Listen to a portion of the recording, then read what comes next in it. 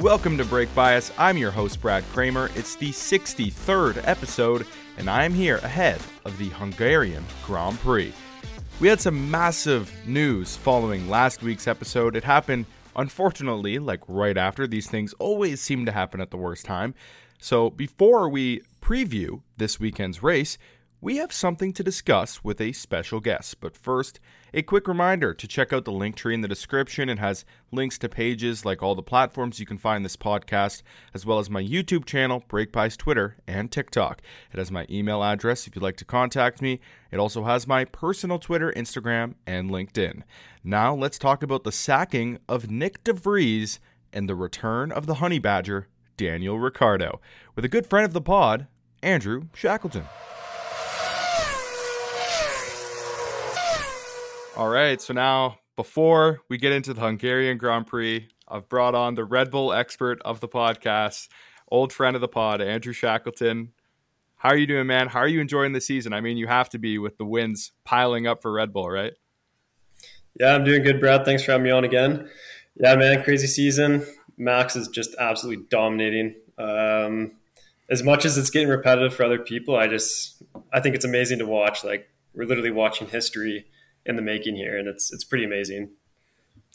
Yeah, well, we're not necessarily here to talk about your favorite driver, that being Max, but the other two Red Bull drivers maybe more so, especially Daniel Ricciardo, who of course is on his way to AlphaTauri, starting this coming race weekend, racing for AlphaTauri. Nick's gone. Like, I thought that was crazy how quick that happened. But first of all, just how happy are you to see, probably one of the most entertaining off the track drivers back on the grid? Yeah, man, I would say I was more shocked, but not surprised hearing the news. Obviously, we heard rumors about it before that DeVries was, given 4 races by Marco to, get his shit together and try and do his best to catch up to Yuki, but that clearly didn't happen. And yeah, Ricciardo got the call and is replacing him. But yeah, I'm super excited for Ricciardo, man. Like, this whole situation is so exciting as a Red Bull fan. And I know what people might think about DeVries, like, oh, he didn't deserve that, and he never gave him like a full chance. But like, as a business decision for Red Bull, this is the smartest thing in my opinion. Yeah, and I 100% get that, because he is probably, if not like after Lewis and Max, like probably the most famous driver in Formula One of the most marketable drivers. I'll get into that in a second. Well, actually, no. Why don't we talk about it right now? I mean, AlphaTauri has the kind of a weird situation going on right now. Apparently, they're switching names for next season. Like, I just feel like they're probably one of the teams on the grid that has the least amount of fans. Like, do you think that is a huge reason why they've brought in Daniel in this seat? I think it definitely helps, because Ricciardo has much more of a social media presence and a marketing brand with his name. I think he's one of those few drivers that his brand and who he is actually outshines his career. And he's had a great career so far. But that definitely is part of it. But I don't even think that's why they brought Ricciardo along, to be honest with you. I think there's quite a few reasons. Obviously, with Sergio now underperforming in qualifying, yeah, he's doing great in the races. Like, he's coming through the field and he's kind of usually making it up, but that's not the point. Like, if the field was more competitive this season, Sergio would be under the gun right now, and there'd be like very high pressure, high stakes situations for him. And who knows, like, maybe even something would even happen to Sergio by now if it was like that serious. But like, he's got such a security blanket under Max right now. Like, the guy's leading drivers championship and the constructors championship by himself. So like, Sergio has so much support right now, and like, just trying to get him back better. But yeah, like, looking to the future, like, they got to do something, because who knows what the cars will be next year. Mercedes, Ferrari, Aston Martin, now McLaren. Like, there's so many of the top guys gunning for it. And if Sergio's having these problems next year, it's going to be very, very costly. So they need to get their things in order. DeVries just clearly wasn't it. And if they can get Ricciardo into AlphaTauri and somehow competes with Yuki or outshines him, then they have a very valuable option for next year if Perez does not perform. And I think it's a much smarter move than to take Liam out of F2, just because Ricardo's proven himself and he's an experienced driver where you're almost taking another gamble and risk by getting Liam. So yeah, I think it's a really really smart move by Red Bull and put some Well, pressure on you've Perez. touched on you've touched on a lot that I wanted to get in with you already. I guess first, since you're kind of more so talking about Perez, you think that this decision to bring Ricardo in effective immediately is mostly to do with like kicking Sergio Perez's ass a little bit, like giving him a little push, like, hey, we're bringing in an experienced driver to our junior team. He's potentially up next if you don't get your shit in order, basically. Yeah, like 100%. And like the thing is like it is on Perez at the end of the day what that decision is. Like it's his call. If he performs well, that's not going to be in conversation that Ricardo's going to come in. And that was kind of the same with De Vries. He just got short ended a little bit. It was his call too. He just had to make it up, but I mean they completely shafted him the 4 races that he was told. But yeah, like Perez is definitely under the gun, and he's got to get his race together, and yeah, just needs a good weekend But consistently to keep up with Max. but the thing with Nick that I think is very confusing is, yeah, you say you agree with the decision, right? You agree with the decision to sack Nick and bring in Daniel, like effective immediately. You agree with the timing of it too? I mean, the timing's a little sus to be honest with you, but I mean, if it there's that old saying like if it's going to happen, why not just do it right now? Like so, yeah, I I'm not like, hurt about it at all.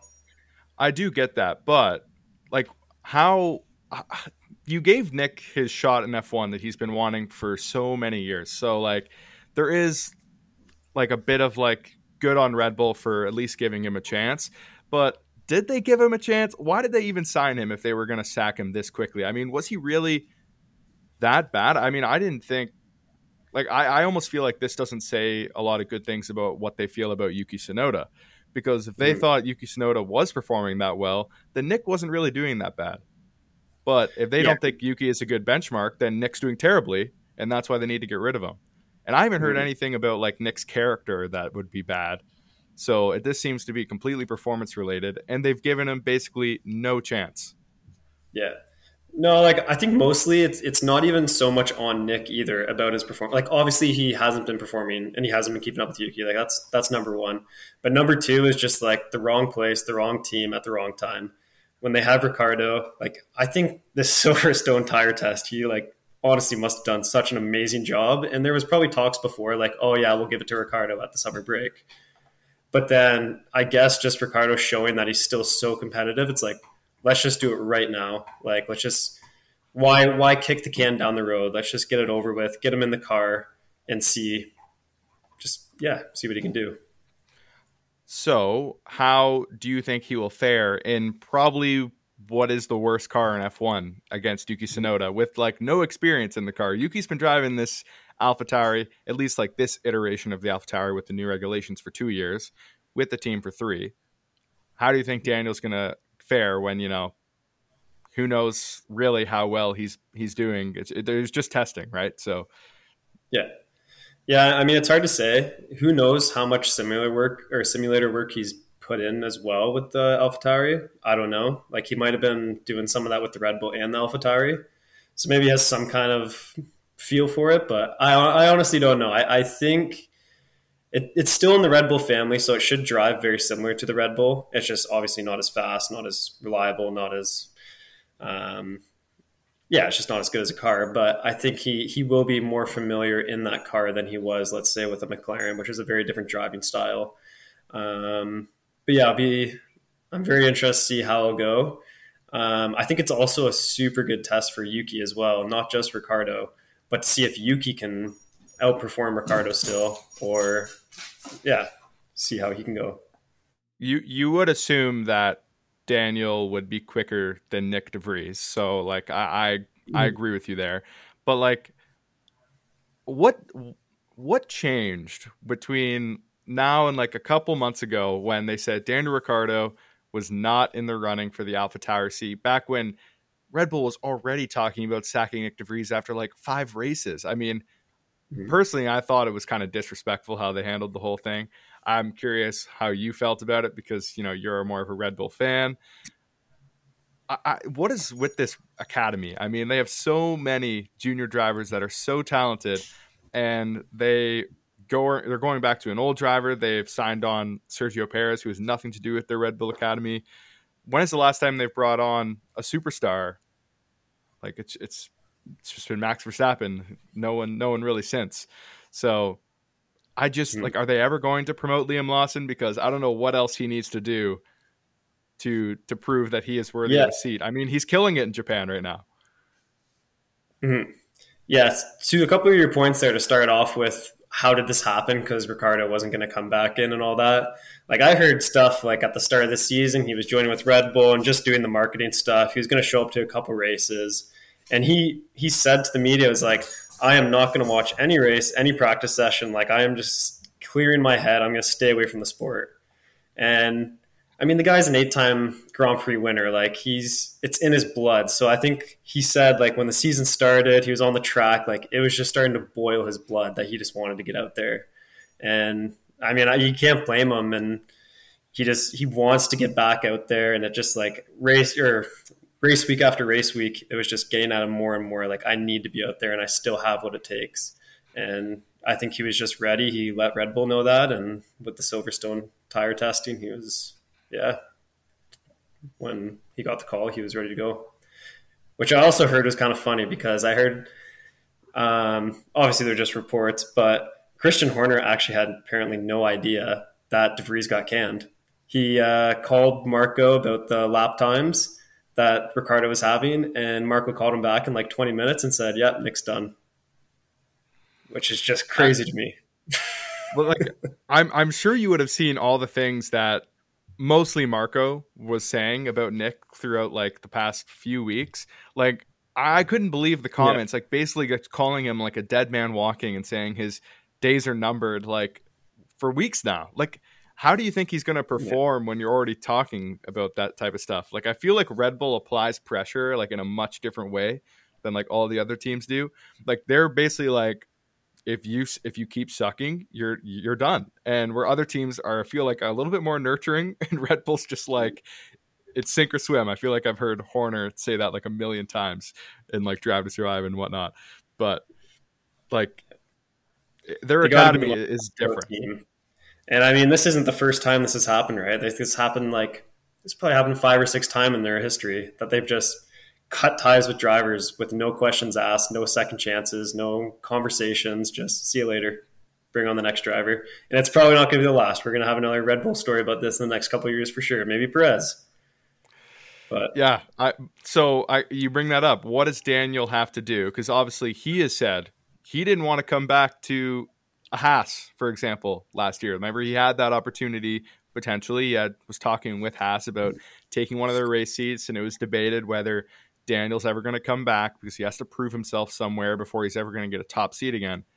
So his eyes is on a top seat, which is clearly Red Bull, or else he wouldn't make this move. What does Daniel need to do in AlphaTauri to prove that he is worthy? Is it more about Perez sucking than it is Daniel actually doing well? yeah, that's a good question. I mean, to a couple points, I think obviously, yeah, he does not want to drive for a midfield team or a bottom team. Like he was very clear on that. If I'm coming back, I'm not doing that. So it's got to be in the contract or in their conversations that I will drive for AlphaTauri if there's at least a chance, at least a small chance that I'm going to make my way back to Red Bull.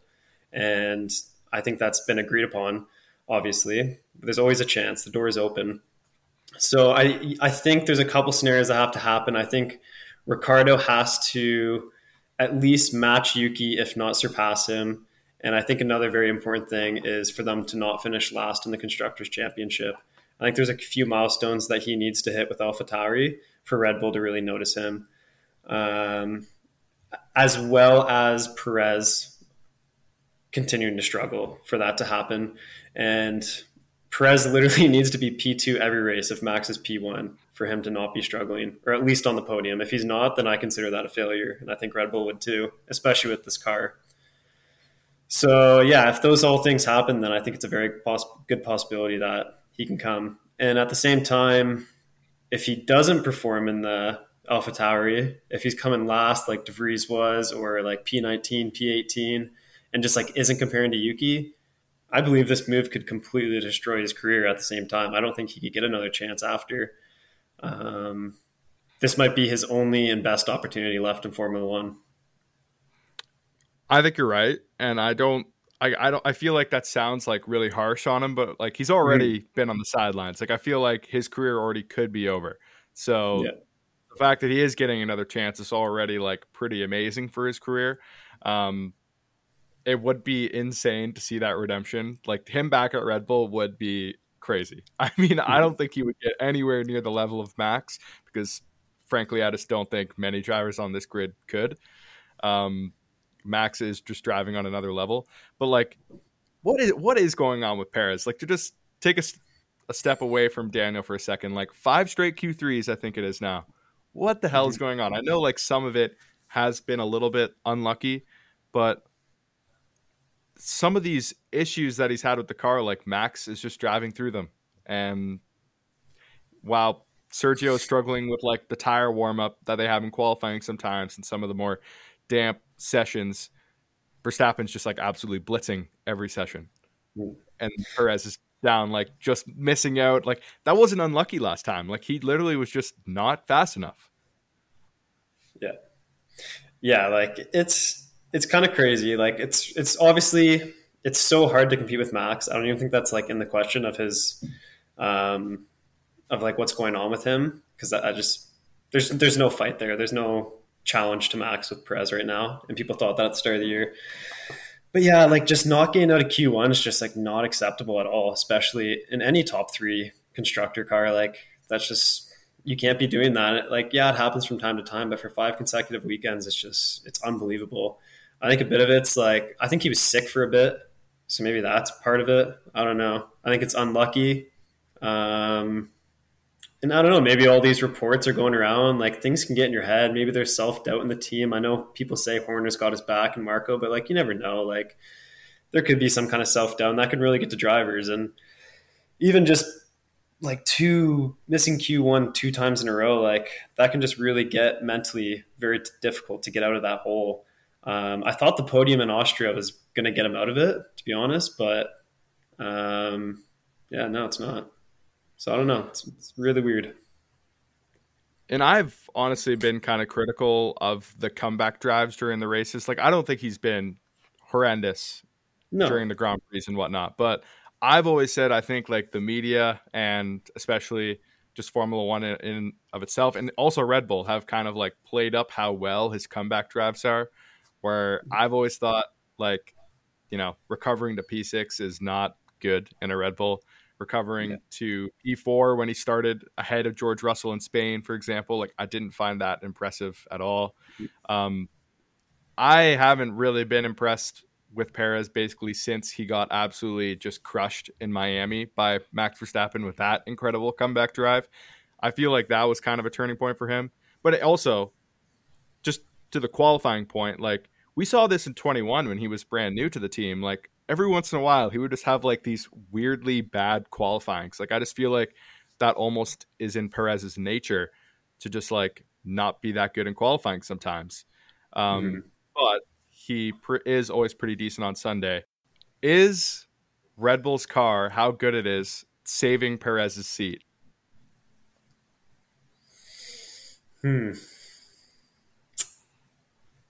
Yes. Uh, it's very hard to say. I mean, I think Max Verstappen alone is saving Perez's seat.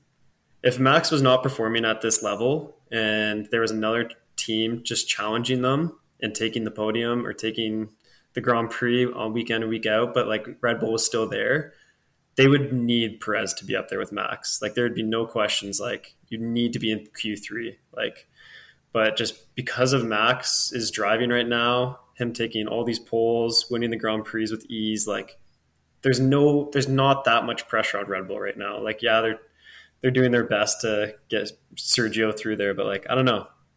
I think it's more just Max than it is the car saving his seat. There's just not as much pressure on him than there usually would be.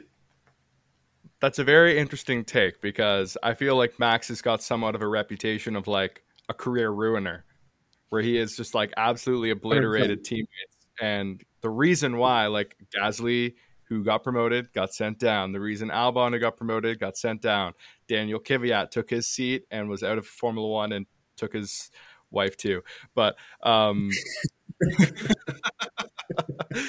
it had to be said. But it's interesting that you say that because I did just kind of say on the last episode as well that I have officially declared the RB19 is not the most dominant car in Formula One history. It's not even close. Max Verstappen is the reason why they're dominating. Sergio Perez has basically proven like he's not that bad of a driver. He's basically proven that this car is not the most dominant because all the other most dominant cars in history were getting 1-2s after 1-2s after 1-2s, and Perez is making that look difficult. So um, I did say that last time. So yeah, it's interesting that you say that he's saving his seat when he has kind of got that reputation. But I do understand what you're saying because I do believe his level is what is alleviating Red Bull's pressure. So yeah, it's kind of I like that take. That was good. Yeah, and like I don't know if you saw either, but on Sports Illustrated F1, there was reports that Red Bull has been talking to Leclerc about joining Red Bull for next season to replace Perez. Just wondering what you think on that. Have you heard about it? And if you think there's any kind of credibility towards that? No, honestly, just I think all the talk about Leclerc leaving Ferrari is just because there's always so much noise around Ferrari. Like, I think Leclerc wants to win there more than any other driver on the grid wants to win with any team. Like Mhm. Leclerc's connections to Ferrari are so strong. I know sometimes he looks really frustrated. He doesn't want to waste his career, but I personally believe that he does believe in the team and he wants to do it there just so badly. Like I don't think he's going to go anywhere. I think if anyone left for Red Bull for a while, I always thought it would be someone from McLaren. But now I just said on my last podcast, are these talks about Lando going to another team going to stop now? Because really, if this is where McLaren is at, they're in no worse position than Mercedes, Ferrari, Aston Martin. None of those teams look that much better. Like McLaren has a clear direction with their wind tunnel still coming online. They've always said 2025 is when we're hoping to compete. They're basically on track for that. So why would he leave? I don't think anyone's going for that Red Bull seat unless it is the best seat in F1, like alongside Max Verstappen. But like, I don't know. I don't think Leclerc would leave. I think it would be someone else. Yeah, no, that's true. Leclerc's roots with Ferrari are like almost unbreakable. But it's kind of interesting to hear about because just how much Ferrari struggled and like such a talented guy not being able to perform. I mean, yeah, he had the car last year, but it just wasn't competitive. And part of it's him too. He has to grow up and fix his issues. But yeah, I don't know. It was interesting here. Well, man, I think we've covered mostly what I wanted to talk about you with Ricardo and DeVries and Perez. So to end it off here, before I get into my Hungary preview, just what is your prediction for Daniel Ricciardo in Hungary? I mean, it's got to be tough here, hopping into that car without much experience, just straight into a race weekend. How do you think he will fare in this car? Well, it's all about qualifying on this track. It's a pretty hard track to overtake. So the majority of, or what he has to do is just have an amazing Saturday. And if you got, I'm going to predict he gets into Q2. And That'll be hopefully pretty he's like good. a P14, P15. I think that'd be a pretty good debut. Because I mean, the AlphaTauri is not looking good at the moment. I think they started the season pretty good, but right now I feel like they have dropped down into I feel like a bottom three is kind of starting to form. Like Mhm. Haas has these great qualifying moments, but I would argue that they're the worst car on a Yeah. like over a race distance, like so bad. So sometimes they score points just because they luck into like holding on from a top of like a tight midfield, and they just qualify so well. So like they hold on to that position. Alfa Romeo is just consistently very mid to bad, and Mhm. then there's AlphaTauri who was somewhat strong at the beginning, but I feel like now they're arguably just they don't qualify well. They can't make up any ground. So it's a hard car to show how good you are, which is why I also felt it was a little bit more unfair to Nick. The same how I've kind of been defending Logan Sargent when the Williams kind of was dropping down to like a bad car. I'm like, how is he supposed to show that he's good? Like Alex is just driving the wheels off that car. And speaking of which, I actually did want to say this earlier. I know I'm going off on a total tangent here, but Alex Albon, Sergio Perez, same amount of Q3s. How wild is that? I know, man. He's been out qualifying him like in the past 5 races too. It's been unbelievable. And Perez took his seat, and he's doing it in a Williams versus Red Bull. Yeah, nuts stuff. But I think if Daniel Ricciardo got into Q2 in the AlphaTauri, that would be an amazing showing for his first weekend in the car. Because that's something that even Yuki, who most people agree has been having a pretty good season, has struggled to do the past few race weekends just because the AlphaTauri, it's not really there on pace right now. Mm-hmm. Yeah, let's hope he gets into that Q2. I think that'd be an amazing debut. I mean, obviously the points that's just something to dream about. That's a very high probability that will not happen. But if you can get between that P like 15 to P13 at best, like that's a really good debut, and I think that shows Red Bull quite a bit. Yeah, thanks, man. That was a good conversation about the return of Daniel Ricciardo. So I personally am looking forward to the Hungarian Grand Prix. It's usually always a good weekend for Mercedes, so I'm hoping that they're going to be good here. I expect Aston to be a lot better in Hungary as well. I don't know if McLaren is going to quite fare well there, but yeah, I'll leave that for the Hungarian preview. Thanks, man. Yeah, thanks for having me again. Cheers. All right.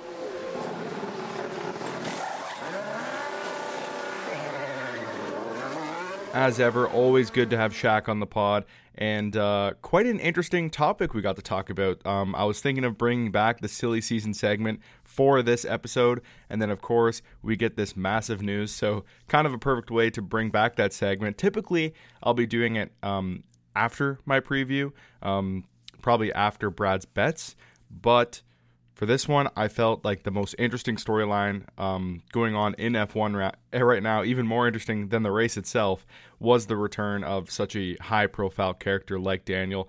So I wanted to just get Shaq on and have a really interesting conversation about that. So I hope you guys enjoyed that as much as I did. So let's get right into this Hungarian Grand Prix preview. Of course, the Hungaroring, not exactly one of the most famous tracks in F1.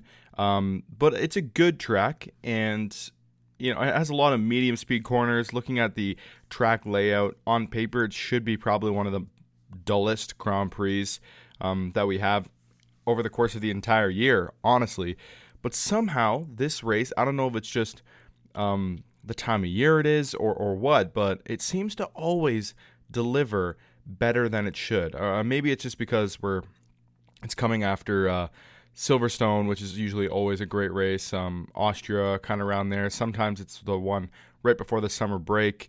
So I'm not sure if any of those are factors, or maybe this is just a sleeper amazing track. I'm not sure. But last year, I felt like it wasn't the most amazing race, but we also had some... it was up there for one of the most memorable. Verstappen won from P10 on the grid after he spun.